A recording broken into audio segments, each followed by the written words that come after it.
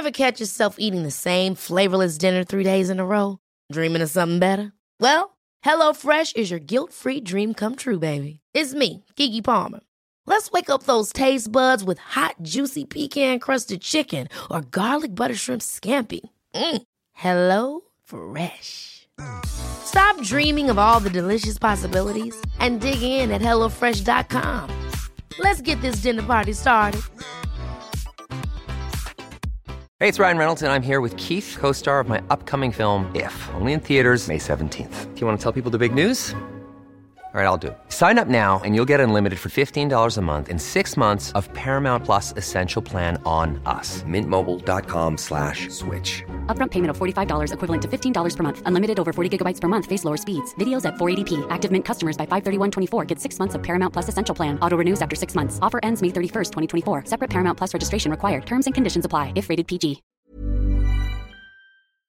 You're listening to The Sound of London. This is Londonist Out Loud. I'm N. Quentin Woolf, and sometimes things just resonate when set next to each other. Last week's episode and this week's are doing exactly that. And once you've heard the both of them, you'll understand exactly what I'm talking about. I have a feeling as well that a thank you is overdue from last week's show to Larry Porges, who got the ball rolling in no small way, and to Moscow London on Twitter, who fanned the flames. Nico Epstein of ArtTuner was instrumental in getting things going this week as well. And by the way, you can read my guest Ava Mack's account of the show on ArtTuner.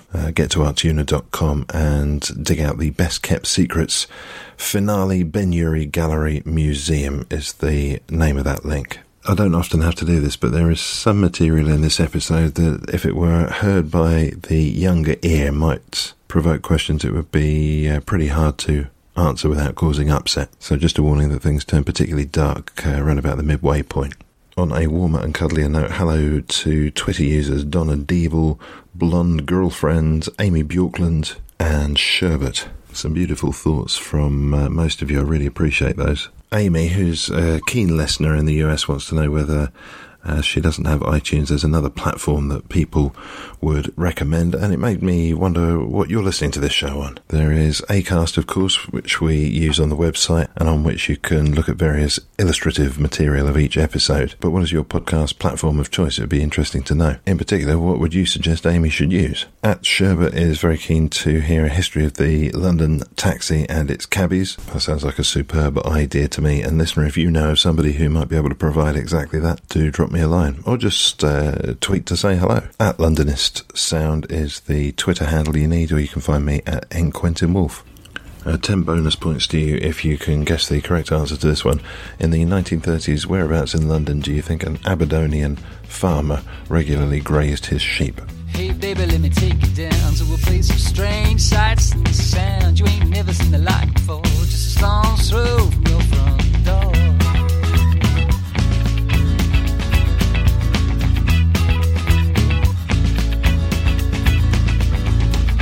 Baby, stood out to me. See beats of air, land, and the sea. Some creep, some saw down the road, jam brand store. My heart aches for some far off place. No one clutters their view with your name, how you raised us. We're in northwest London, surrounded by echoey space and walls and pictures which reflect sound just beautifully, so you'll hear us coming back at ourselves. Us, in this case, being Ava Mack, who is a writer for ArtTuner, and Katie Harris, the learning manager at the Ben-Uri. G'day. Hello.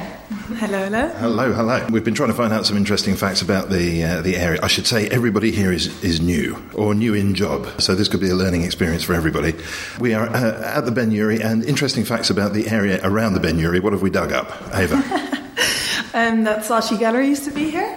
Yeah, in 1985 it was on this very road. Do we know where? No. We don't. Somewhere in the vicinity. And the vicinity is affluent. I think so. I think some records for house prices around this area. Did I hear it's the third most affluent place in the country or something? Let's go with that claim. Let's do it. In the post-fact era, this is good information. We are here to, of course, talk about the work of the Ben Urey and also to look at the collections that we can see on here. If you want to come down and have a look at what's here, you need to be fast because we are recording at a time of changeover. We're just at the tail end of one exhibition and the start of another, and we'll talk some more about what we can see here. Actually, it ties in rather well with other things we've been talking about on the podcast recently. ArtTuner, though, is probably a good place to start. Ava, tell us more. So ArtTuner is a contemporary art platform that tries to engage collectors and bring contemporary art from all over the world to London. But what is interesting is that it doesn't have a physical space, so it exists online. And there's a magazine, and there's interviews with artists, and there is online art curations founded by Eugenio Re Rebodengo in 2013. He comes from an Italian family of collectors, and he came to London thinking that he was going to do things differently to the more traditional contemporary art galleries in Mayfair that are all very, I guess, fancy and maybe a bit intimidating. So ArtTuner tries to open up and bring contemporary art and what's going on with that to a collector's public. Now, is this just a case of slapping the pictures up online, or is there a little more to it than that? So they definitely also put art up in physical spaces, but I guess in a very agile way can choose where to go, can dig out local spaces. In South London, for example, they did a project called Studioscape where they engaged with South London artists and had them do tours of their studio and then bring all the works together in an exhibition that was physically mounted.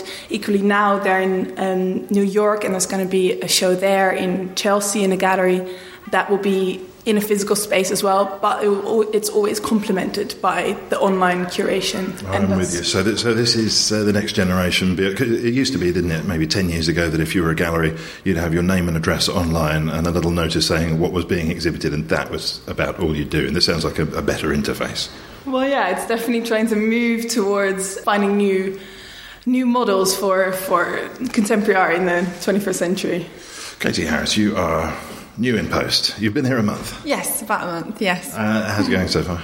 Yeah, it's good. Busy, very busy. I'm enjoying it a lot, though. There's so much going on here that the learning programme is so expansive, like the schools, visits, wellbeing programme, online resources. There's just so much to do, as well as exhibitions, so it's always exciting. There's something about the size and the space that we should probably tackle in connection with that, really, because you're coming from a much bigger museum situation in your previous work, and this place is about the size of a shop unit here on Boundary Road. On the one hand, it must be a bit of a culture shock coming to a very different sort of environment, I presume. On the other hand, it sounds like there's a hell of a lot going on. Yeah, well, the space is challenging. We have, obviously, in our collection, we've got basically a national collection. There's over 1,300 works. But which I should say is not obvious from the modest presentation on the outside of the building, and indeed the slender interior. Yeah, we've got, there's obviously lots of it's in storage. We can't have it all out on display, which is such a shame because there's such a wealth of artist work that we could display. And we just recently had our centenary, which was Christie's in Somerset House. We're able to display so much more of the works, and that was a great opportunity to really get some support going and engagement, because we can't have it all on display at the same time here in the gallery, which is a shame, which is why we're looking, and we need support for a larger location in central London so that we can make our collection as accessible as possible to the widest possible audience. We were in the delicious situation earlier on of debating about who or what Ben Urey was, and Ava, you know the answer. So I think we established that a Jewish émigré artist or art enthusiast from Eastern Europe came to London in the early 20th century and established an art society for the kind of outsider community in the Jewish ghetto in Whitechapel. Yeah. And then from there it's built, and obviously 100 years on there's 1,300 works that... Did you say outsider art? I guess outsider art, emigre art. So the whole collection is made up of artists who, I guess, were displaced and went somewhere else. Obviously, a Jewish identity. And London is, I guess, such a great place for displaying that kind of collection. But in terms of digital resources, the whole Ben Uri collection is accessible online, isn't it? I don't know whether that was for the centenary that was kind of completed, but I had a look and it looks really impressive to have all that online. Yeah, it's great because you can really see clearly which countries they've come from. Yeah. We also have a very large percentage of female artists. We have, such a range of émigré artists here. 35 countries now. Yeah, 35 countries, yeah. And all Jewish, or...?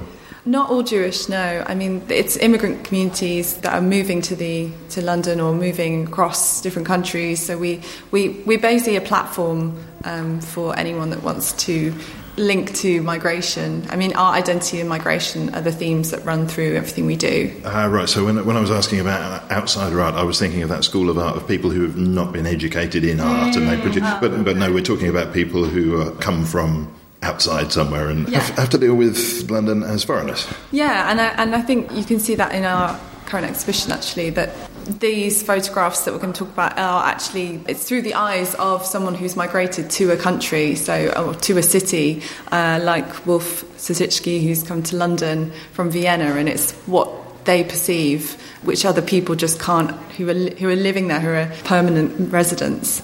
Was this exhibition in place when you arrived? It was, yes. Okay, so you walk through the door, you spend a little time with it. As we know, when you spend time with any collection of art or music, the things that jump out at you early on aren't necessarily the ones that have the most profound effect on you. They're not necessarily the ones you go back to. It's true. Which pieces here are the ones that have grown on you? For me, there's a photograph by Dorothy Bum, and she's taken this photo of two small children, a boy and a girl. And initially, I suppose, it's one that you look at and it's quite curious because the children are looking off into the distance. And when you start to look a bit closely at it, you can see just how closely Dorothy's managed to get. And we were having this discussion earlier about how, as a female photographer, she's able to be very inconspicuous, as opposed to, perhaps the men in the male photographers. She's able to get that closeness and they don't notice her. She's inconspicuous to her completely. And when you look for more detail, you can see the little boy is holding on to her, the little girl's shoulder, grabbing her cardigan, and there's a sense of protection, but not from the photographer, from something that's off frame. And that's what's quite curious, is that you then want to know what's going on off frame, and she's captured that moment beautifully. Well, that's at Montmartre. And can we guess what he's got in the bottle there? It's got one of those Grolsch style tops on it, but that doesn't necessarily mean... It's like a huge bottle of beer, but I'm sure it wasn't. You think he's out on the town? Yeah. But Dorothy's photography was taking place in Paris, and it's quite an interesting one, I think, for me. What about, Ava, your first experience of this collection is as a reviewer, or...? Yeah, so I review exhibitions on a different kind of lesser-known contemporary art or modern art spaces in London, and I very much come in and have a look and presume that the people that I write for are going to be surprised as well by what they see, and so I definitely try to kind of come at it with a fresh perspective. So which piece on this level would you suggest would hold the most surprise? I think the Wolf Sosicki's pictures of London, most of which are of Charing Cross Road, are really stand out to me, because I'm not originally a Londoner, but I guess most people that come to London very quickly feel that they're part of London, because everyone comes from everywhere, and it's those kind of fresh eyes looking at Charing Cross Road, for example, the milkman here pushing his little cart along in 1930s London, obviously an area that is now completely different, but it really captures the spirit of the time. It's obviously raining. I think in his photographs there's a real sense of admiration of the kind of the local trade that took place on that road, and the daily grind, but very, very affectionate photographs, I think. And they're incredibly sharp as well, aren't they? You forget, because you see so many studio shots of the time, you forget that street photography is possible, and to get these sort of fly-on-the-wall type shots. In the one in front of us here, we've got the milkman with his cart. He's handing out the weekly milk bill to somebody who's got a fox stole and a Piper hat. A lot of these shots are, especially for Wolf Soszycki, they really evoke a sense of narrative, don't they? And he was a cameraman for lots of famous pictures later in his life. And I think how old is he now? Well, he'll be, if he doesn't mind me saying, 104. I should think he'd be delighted. In August. I mean, all of the photographers are still current, and some of them are still taking photos. But Wolf is, born in 1912. He's lived through 2 world wars, and his photographs as well are, time capsules in themselves. They really reflect that period and what was going on and all the changes that were happening. That bus on Cambridge Circus, I guess that bus still, looks like it does now. It's not that different. There's something that makes me want to weep here, though, because 1936 and 37 are the dates on most of these pictures, and of course we know what's just round the corner for London, and downstairs I think we're going to see something of that. Yes, and that's what's great about them, is that we know the timeline, we know what's going to happen, but these are reflecting just those pre-moments before war started, and they're great for working with the children that come in, family visits, because you can really show them how different life was. And we do have a current actually street photography competition going on. So we're encouraging young people to actually take inspiration from these and get involved and do their own London sites and see what they can find. So has Wolf been in here? Yes, he has, and hopefully he will be in again. But they've all popped in. I think possibly Neil Libet might not have, but yeah. What did he make of the exhibition, do we know? I think they were all very pleased, but I wasn't there. I'm sure they were all very pleased. I'm sure they would say if they weren't as well.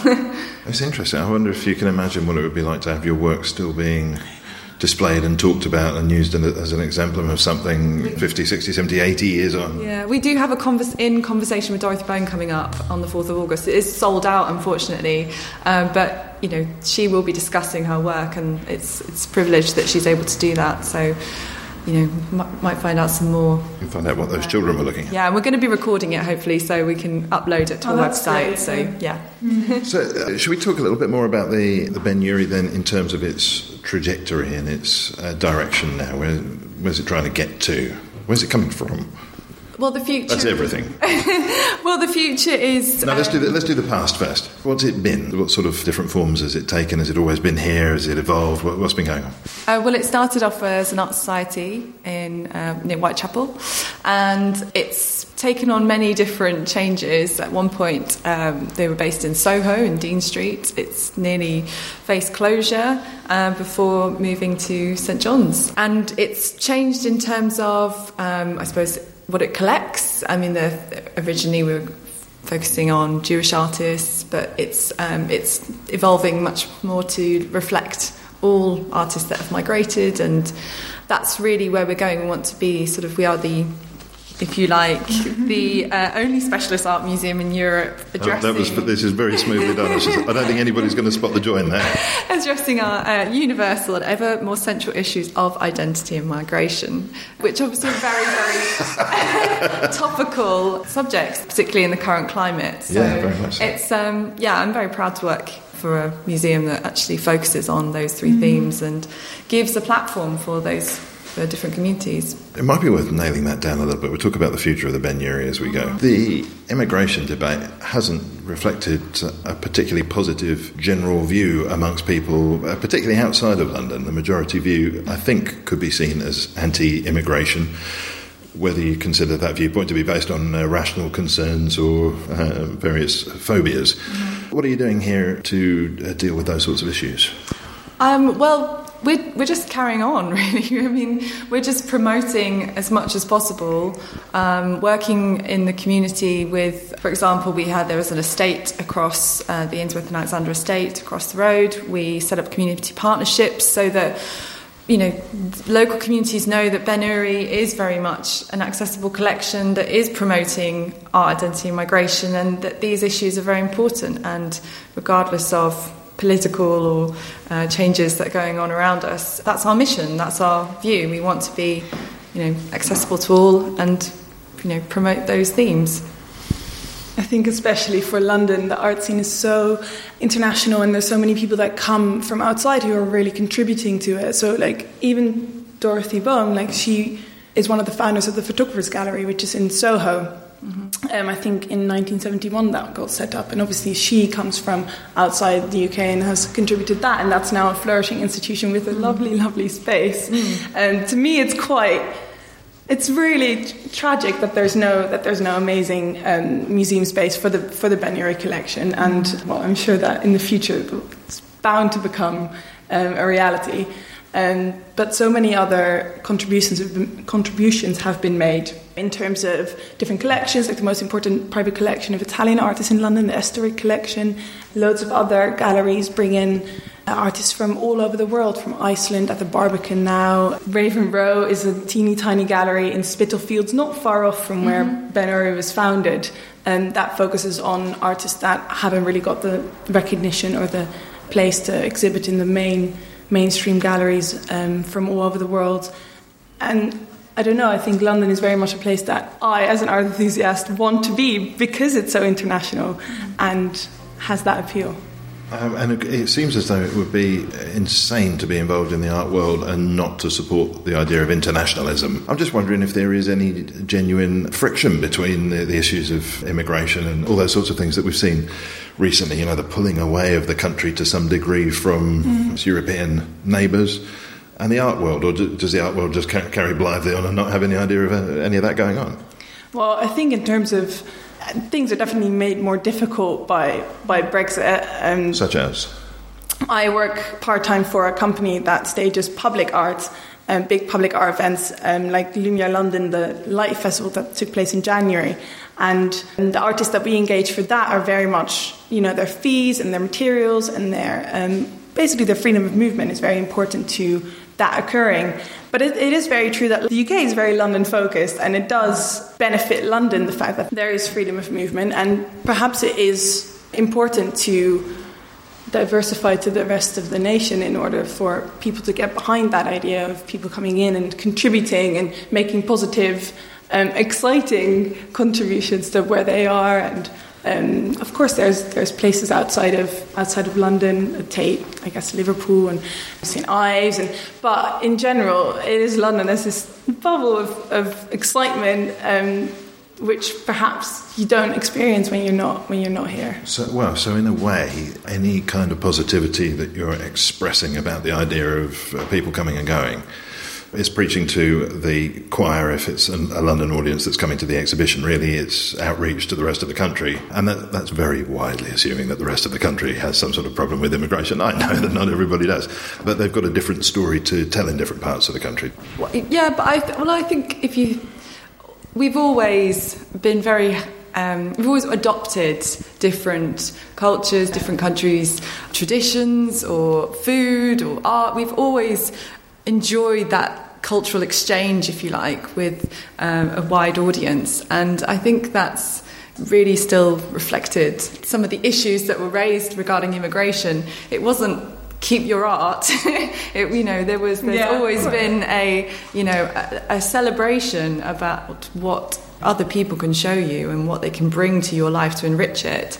And I've struggled to find many people that wouldn't enjoy, a Picasso or a Albach, or a Degas or anything like that.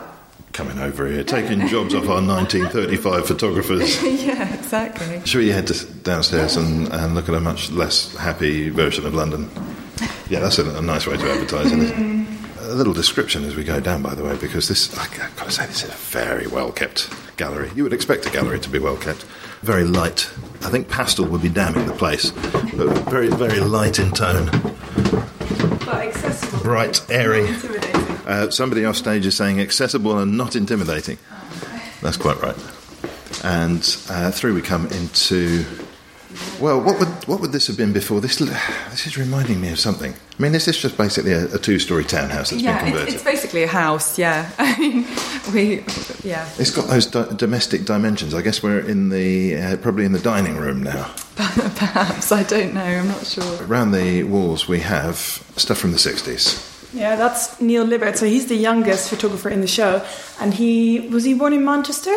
Yeah, I think so. Yeah, Salford. So he's a Brit, but he went to New York. Yes. And so this part of the exhibition is about him coming to New York in the 60s and viewing the city with his kind of foreign eyes. Yeah, there's loads of shots of, I guess, what you would expect from fabulous New York in the 60s. The Upper East Side to Harlem and the tensions that he encountered. Yeah, he's got a great, this 42nd Street is a great shot. You can see very affluent woman walking by, man in a car staring at her. But what you look in the background, you can see Voodoo Woman is showing at the cinema, and this sort of composition of the woman who's out of focus but quite high up, and the man in the car quite low, and it's sort of a comment on status. And this woman, the Voodoo Woman, he's entranced by her walking along. Well, I don't know. In fairness, okay, so the chap in the car is wearing dark glasses, so he could be looking at anything. In fact, he could be looking at the photographer, thinking, "Why is that bloke taking a photograph of me?" But what I really like about this, and the picture next to it, which shows maybe he's a chauffeur, maybe he's one of those guys in the parking lot who opens the door and takes the car, but he's a bit long in the tooth to be doing that job, really. Yeah. And the photograph's been taken in the foreground is somebody who's clearly got money, but they're out of focus, and it's actually the guy holding on expectantly to the handle of the car door, ready to open it for her, who's in focus. Yeah. He's clearly not expecting that anybody's looking to him. And it's the same with the woman in the street there. It's the person who would ordinarily be focused on who's out of focus. Yeah, that's a theme that he does quite a lot in his work. Really nicely juxtaposed in that sense, really nicely hung together. And this, you're right, kind of mysterious, affluent woman not in focus. This is also a very interesting one. So it's called Harlem Race Riots. Yeah. And what's interesting is that he doesn't really focus on, the violence or anything. It's really a very simple photograph of a young black boy who's playing, it looks like a sort of toy gun or something, and he's standing in front of the police officer, and he's holding his real gun. Who's about to grab his truncheon, I think, and you can see the holster with the gun and his holster there. But the focus is the boy's looking at him, but the police officer's looking off. And it's just quite a neat moment that he's captured. It's so poignant right now as well. When I first saw this, I was like, how is this hung here at this time? Yeah. It's kind of incredible, because this was taken in 1964. And I guess Neil Libert was very, almost brave, kind of the way that he would take his shots, not afraid of what the violence might be. He also documented the Brixton riots in 1981. So that's what he's known for in the UK, for taking those documentary photographs. I wonder whether they'd fit in here, because it seems to me that a subtitle for this collection could be "The Gaze," Gaze. A lot of this is to do with capturing people looking unawares. Should we move into the area here? This is an eggshell blue room dedicated to Dorothy Bohm from upstairs. Yeah, so Dorothy Bohm went to Paris, and she moved to London or to the UK first, coming from Vienna or... East Prussia, now East Prussia. Kaliningrad. Yeah. Hey, it's Ryan Reynolds, and I'm here with Keith, co-star of my upcoming film, If, only in theaters May 17th. Do you want to tell people the big news? All right, I'll do it. Sign up now and you'll get unlimited for $15 a month and 6 months of Paramount Plus Essential Plan on us. MintMobile.com/switch. Upfront payment of $45 equivalent to $15 per month. Unlimited over 40 gigabytes per month. Face lower speeds. Videos at 480p. Active Mint customers by 531.24 get 6 months of Paramount Plus Essential Plan. Auto renews after 6 months. Offer ends May 31st, 2024. Separate Paramount Plus registration required. Terms and conditions apply if rated PG. Ever catch yourself eating the same flavorless dinner 3 days in a row? Dreaming of something better? Well, HelloFresh is your guilt-free dream come true, baby. It's me, Keke Palmer. Let's wake up those taste buds with hot, juicy pecan-crusted chicken or garlic butter shrimp scampi. Hello Fresh. Stop dreaming of all the delicious possibilities and dig in at HelloFresh.com. Let's get this dinner party started. There's never been a faster or easier way to start your weight loss journey than with PlushCare. PlushCare accepts most insurance plans and gives you online access to board-certified physicians who can prescribe FDA-approved weight loss medications like Wegovy and Zepbound for those who qualify. Take charge of your health and speak with a board-certified physician about a weight loss plan that's right for you. Get started today at plushcare.com/weight loss. That's plushcare.com/weight loss. plushcare.com/weight loss.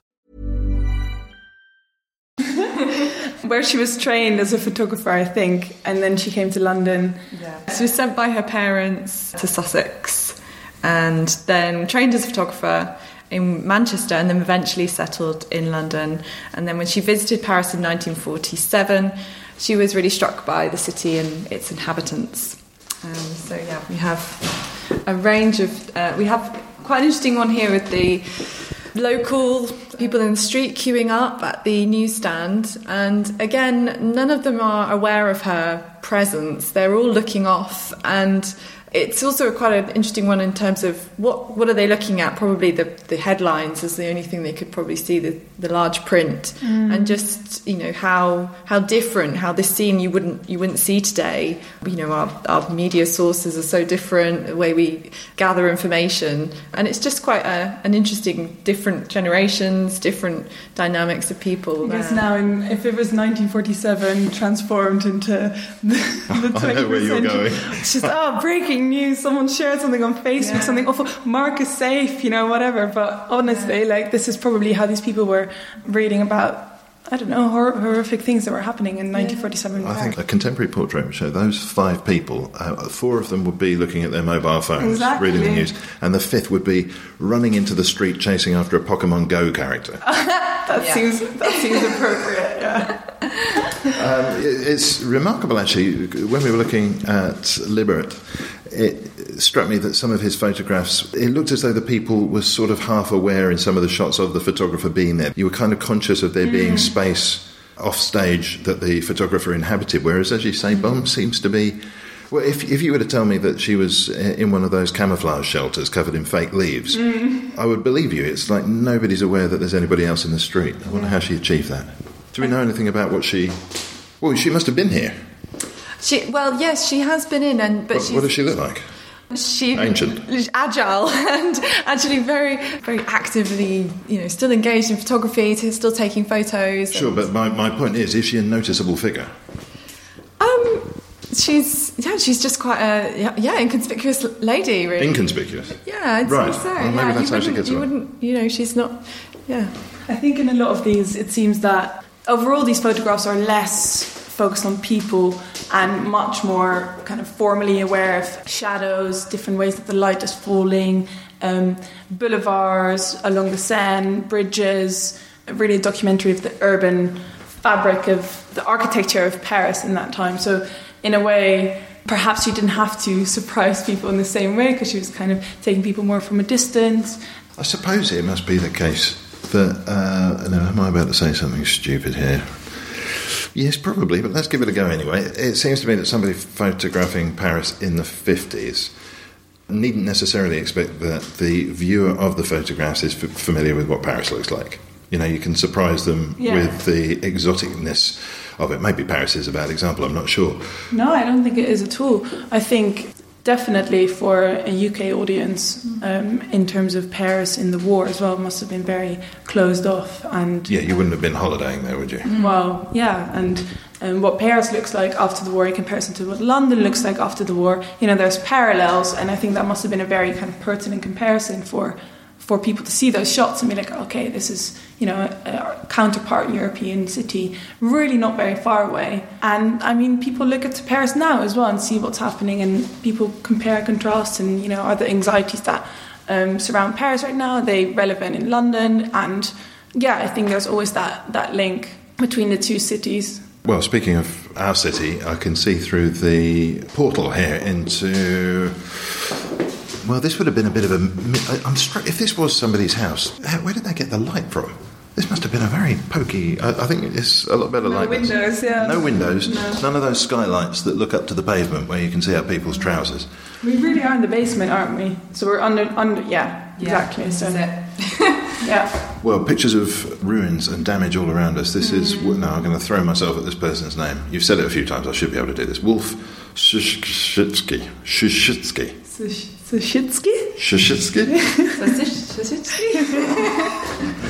Sorry, Wolf.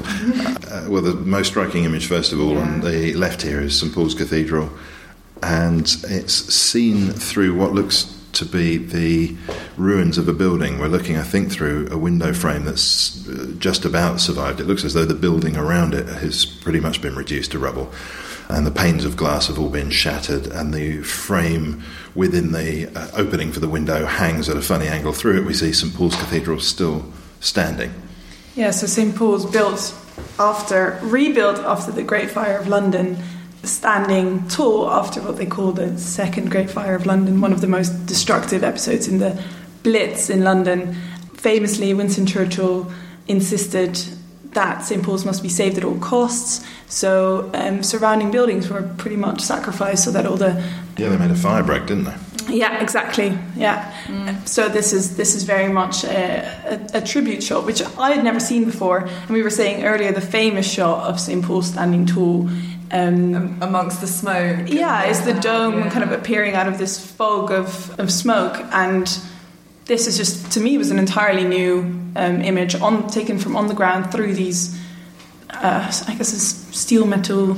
Yeah, we've got like a Through a frame window. within a frame, Yeah, through the grate. Yeah, formerly really frame. interesting as well. The barriers, the pillars of this framework of a window, kind of going along the pillars of St Paul's. It's very much protecting it, just as Churchill wanted it. Do not destroy. Yeah. There is a quality to that picture that makes me feel as though that is utterly modern, and I can't quite place it. I mean, there's nothing about the subject that particularly suggests that. There's something about, though, the quality of the photograph that seems so contemporary. Maybe it's the absence of signifiers of it being a different time that lets you imagine it's now. Yeah. And it looks as though also it's a photograph that you wouldn't probably have wanted released at the time. The sort of victorious shot, I suppose, the miraculous survival picture with the smoke all around, but St Paul's still standing, much more celebratory. This one, this suggests something else. At what cost, exactly? I think the famous image is, very kind of. It's become a bit of a cliche whenever an anniversary comes around of the Blitz or of the Second World War, then that kind of pops up, and grounds it more, quite literally, like from the ground. This is what it looked like after the Blitz. To me, it's amazing. London was destroyed, and so much of the buildings that have gone up after the war wouldn't have been there if it hadn't been for the Blitz, and especially in the city.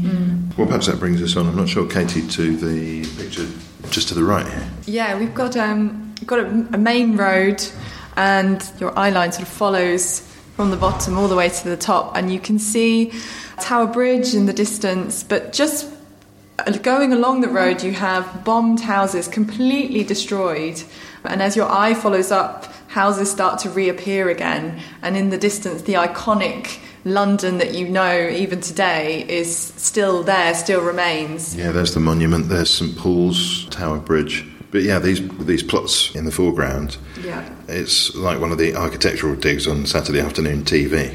Yeah. A set of low time walls. tune spinning. Yeah, it's... I've never seen anything quite like that before. And there's a particular, you can see there's a particular junction where the bombing must have stopped, or the fire must have petered out.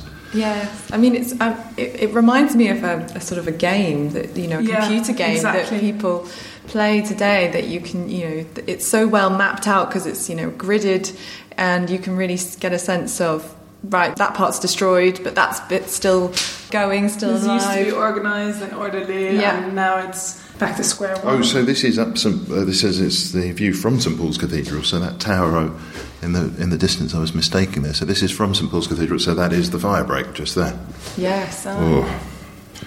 Let's keep going. I'm fascinated by these images. Oh, there's the wax the wax. Yeah, what's this? Now this has warranted not only a photograph but also a display cabinet with some documents here. What's this all about?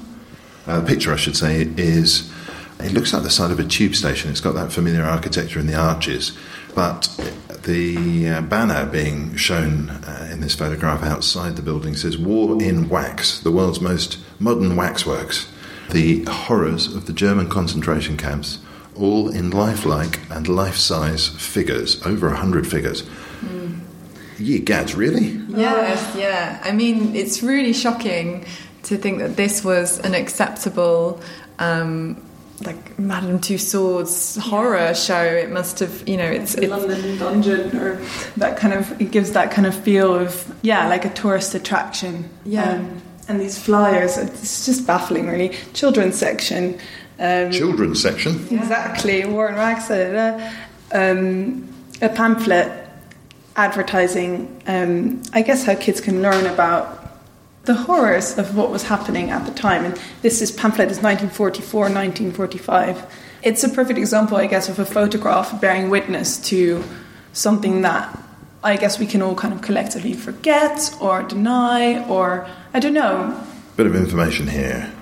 Next to the photograph says, Wolf Suschitzky recalls photographing the war in wax in Oxford Street towards the end of the Second World War. Quote, "This is the only obscene photograph that I've ever taken. I was too revolted to go in to investigate." End quote. A mere glance at the list of dioramas in the pamphlet below is sufficient to understand Suschitzky's revulsion. They called things like the sealed wagon, tree hanging, and stamping to death, representing but a sample of the extraordinary waxworks that were displayed. That is extraordinary. Words fail me. I can't. And the price as well. That you can pay extra as well and see Churchill and Roosevelt. It's just bizarre that it even existed. And you think about Oxford Street today. I mean, it's hard to even correlate that would even be there. It's that kind of thing where you wonder, when people are in the moment and they hear about these things, and it just takes a while for things to sink in. So the idea that this was, informative and even interesting, or to some extent sensational, 5, 10, 20, however many years later, is completely, dumbfounding the fact that we would do that. But I guess there's things that happen now where we delve into them and we, show things on television where I guess later you might be like, well, that was kind of crazy that we considered that in that moment the way that we did. And it takes a bit of distance to kind of really see the scale of how horrible the things have been. Well, I sort of felt it went the other way. I mean, I've got a particular museum in my mind that's opened not very long ago, which takes grisly deaths from yesteryear and puts them on display. And I'm not going to give them the publicity. Regular listeners to the show will know exactly what I'm talking about.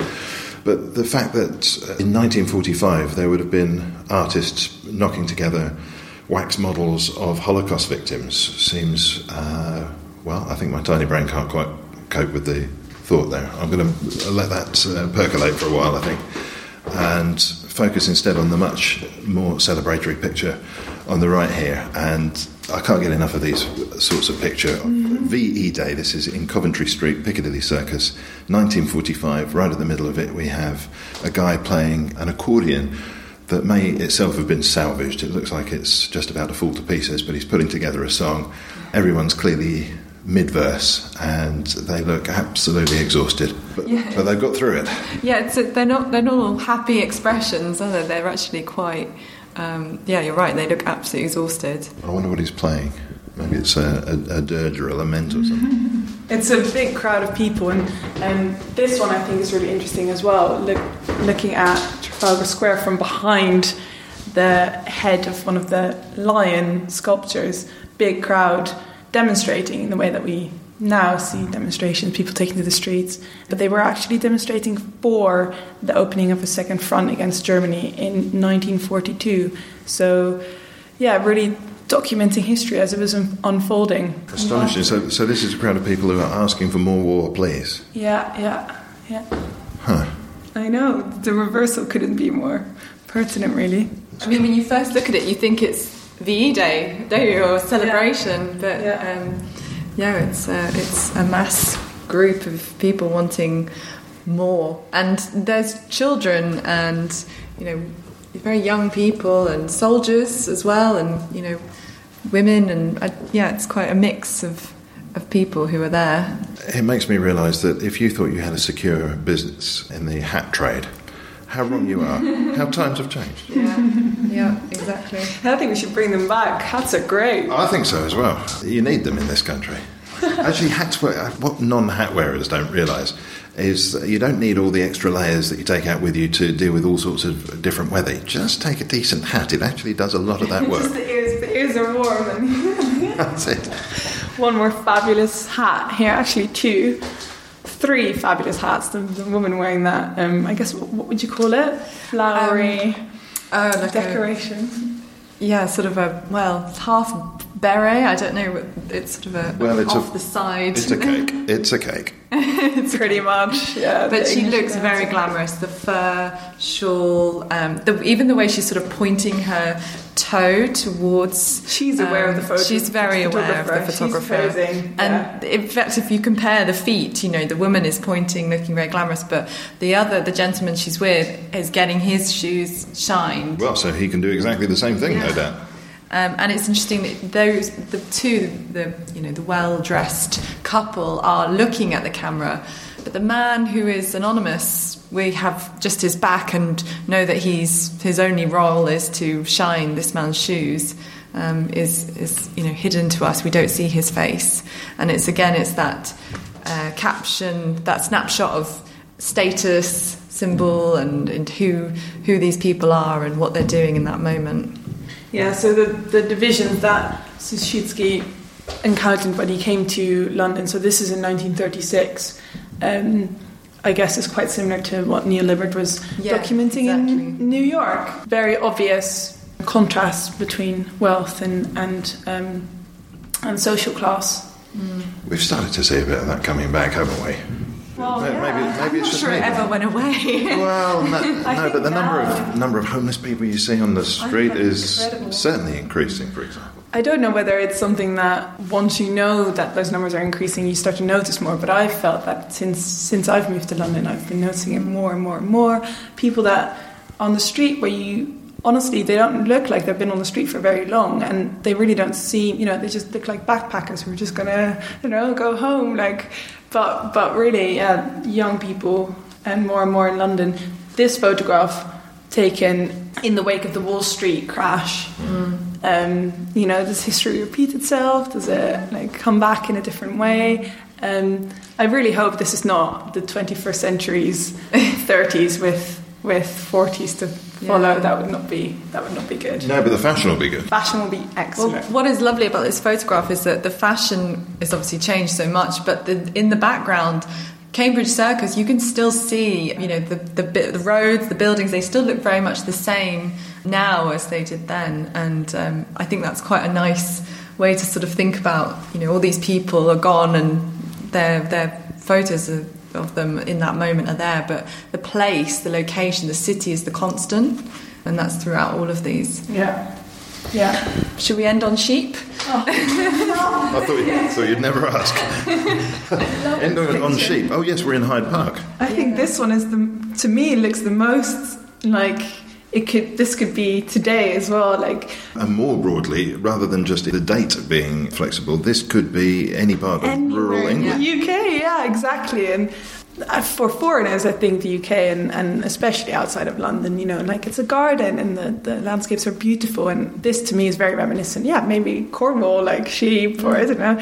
A very romantic picture. I think a very light tone in this context of other photographs. Yeah. Throughout the 1920s, this is a London fact, people. Throughout the 1920s and 1930s, until the outbreak of the Second World War, the Aberdeen-based shepherd George Donald would bring his flock of sheep down to London to graze in Hyde Park, helping to keep its grass at a manageable length.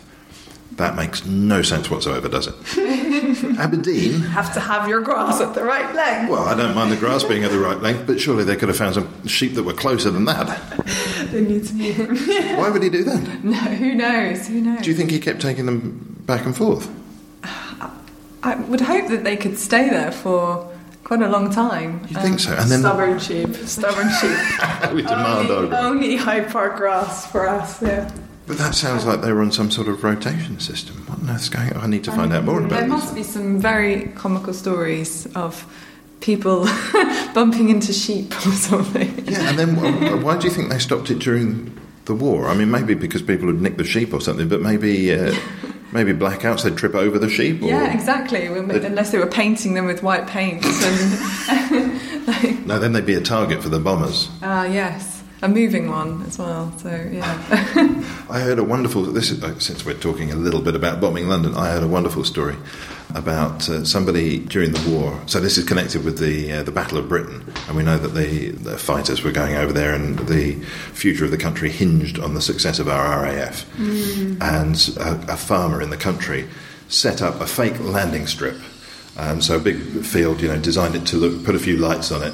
And then every night he would go and get his tractor and he'd pull a fake plane. I think he attached wooden wings or something like that and lights. And he'd just drive his tractor up and down to give the impression that this was a working airstrip. Yeah. So he ran the risk of being bombed every night on his tractor. Yeah. There were quite a lot of fake military bases, inflatable tanks, planes made of just wood laid out so that from an aerial viewpoint it would just look like we had bases all over, and it was quite ingenious, the things that people thought up to fool the enemy. Well, I think they should have kept the sheep for that reason then. No, this is Aberdeenshire, you're in the wrong place, Luftwaffe. But the children that come and visit absolutely love this particular photograph because it's just that surprise of Hyde Park, my local park, or a park I've been to, and it had sheep on it, and that's one of the beauties of using that collection and getting that engagement. So, in gradually drawing towards the end of the show, I guess, your work as learning and engagement and education on that side of things, are you dealing mainly with small people? Well, it's primary and secondary. Children, I mean, not just small people. It's all ages. It's primary and secondary school sessions that we run and digital resources we create for them. But we also have an extensive adult learning programme. So we invite people to come along for our life drawing classes, iPad art. We also set up community partnerships, and we have a fantastic wellbeing programme which works with local residential homes and looks into further research and what we can do to improve people's lives through art, basically. So unfortunately, Unseen will finish on the 28th of August, but we will have a new exhibition which will be opening in September. It's called Yalta 1945, and it's by Vitaly Koma and Alexander Melamid. It's an installation. There's going to be like 31 different panels. The two of them combined created something called SOTS Arts. So imagine pop art, which was a celebration of commercialism. This is actually a criticism of Soviet propaganda and ideology that was prominent during their time in Russia. And they moved to America, and they were never officially considered never officially allowed to showcase their art in galleries in Russia. It was always cafes or wherever they could find a space, and they were basically pushed out. They weren't allowed to showcase their materials. So is it sort of satirical in tone? Very much satirical, sort of socialist realism. It's going to be a really interesting change from Unseen, but it's definitely worthwhile to come and have a look at, because it's going to be very political. We're going political with our art and making a statement, and I think that's what these two are all about.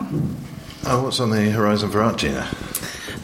So Art Tuner is going to have a show in New York soon, and an online curation is going up as well. On the website right now is Andy Holden, which is an artist that works with cartoons, and the show that will follow will also be about cartoons. So it's about the influence that the cartoon world has had on contemporary artists, and the way that a lot of cartoons are kind of infiltrating the art world. There's a lot of the cartoon is very kind of happening right now for lots of different artists who feel that blending lower art with kind of more high art is great for getting people excited about contemporary art. So that's going to be in New York, in Chelsea, in a gallery, physically mounted, but also on the website. And of course, you're going to be writing about this exhibition. Yeah, that's the plan. That this is going to be featured in a series called Best Kept Secrets. So there's been 12 so far, and then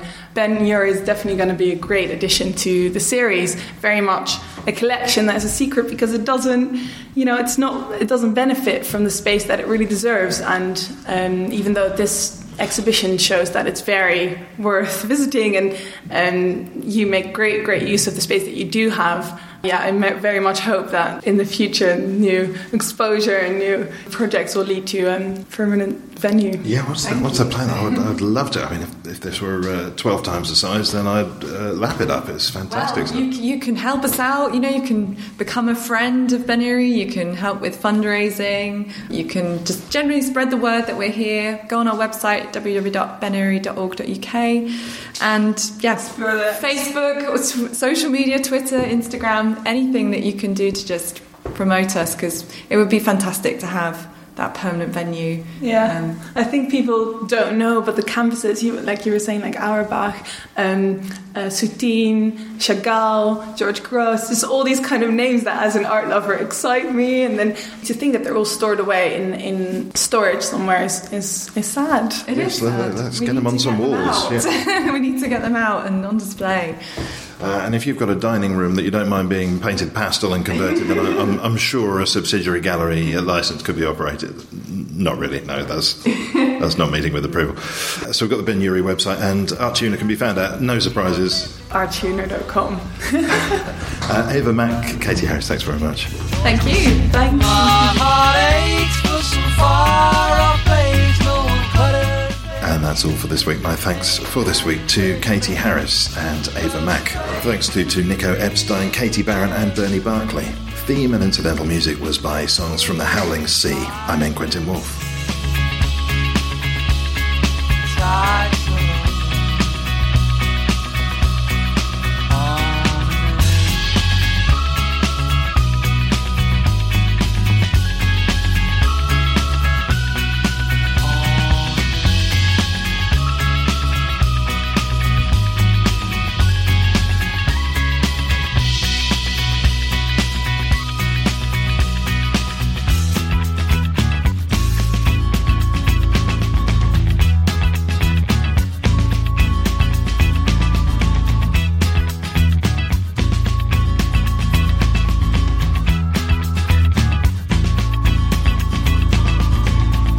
Baby, let me take you down to a place of strange sights and sounds. You ain't never seen the like before, just a stone's throw from your front door.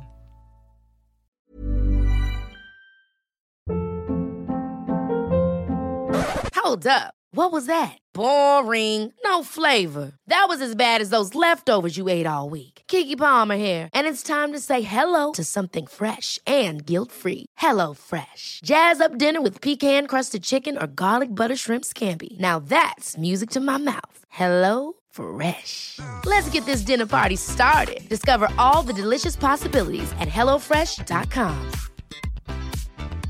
Planning for your next trip? Elevate your travel style with Quince. Quince has all the jet-setting essentials you'll want for your next getaway, like European linen, premium luggage options, buttery soft Italian leather bags, and so much more. And is all priced at 50 to 80% less than similar brands. Plus, Quince only works with factories that use safe and ethical manufacturing practices. Pack your bags with high-quality essentials you'll be wearing for vacations to come with Quince. Go to quince.com/pack for free shipping and 365-day returns.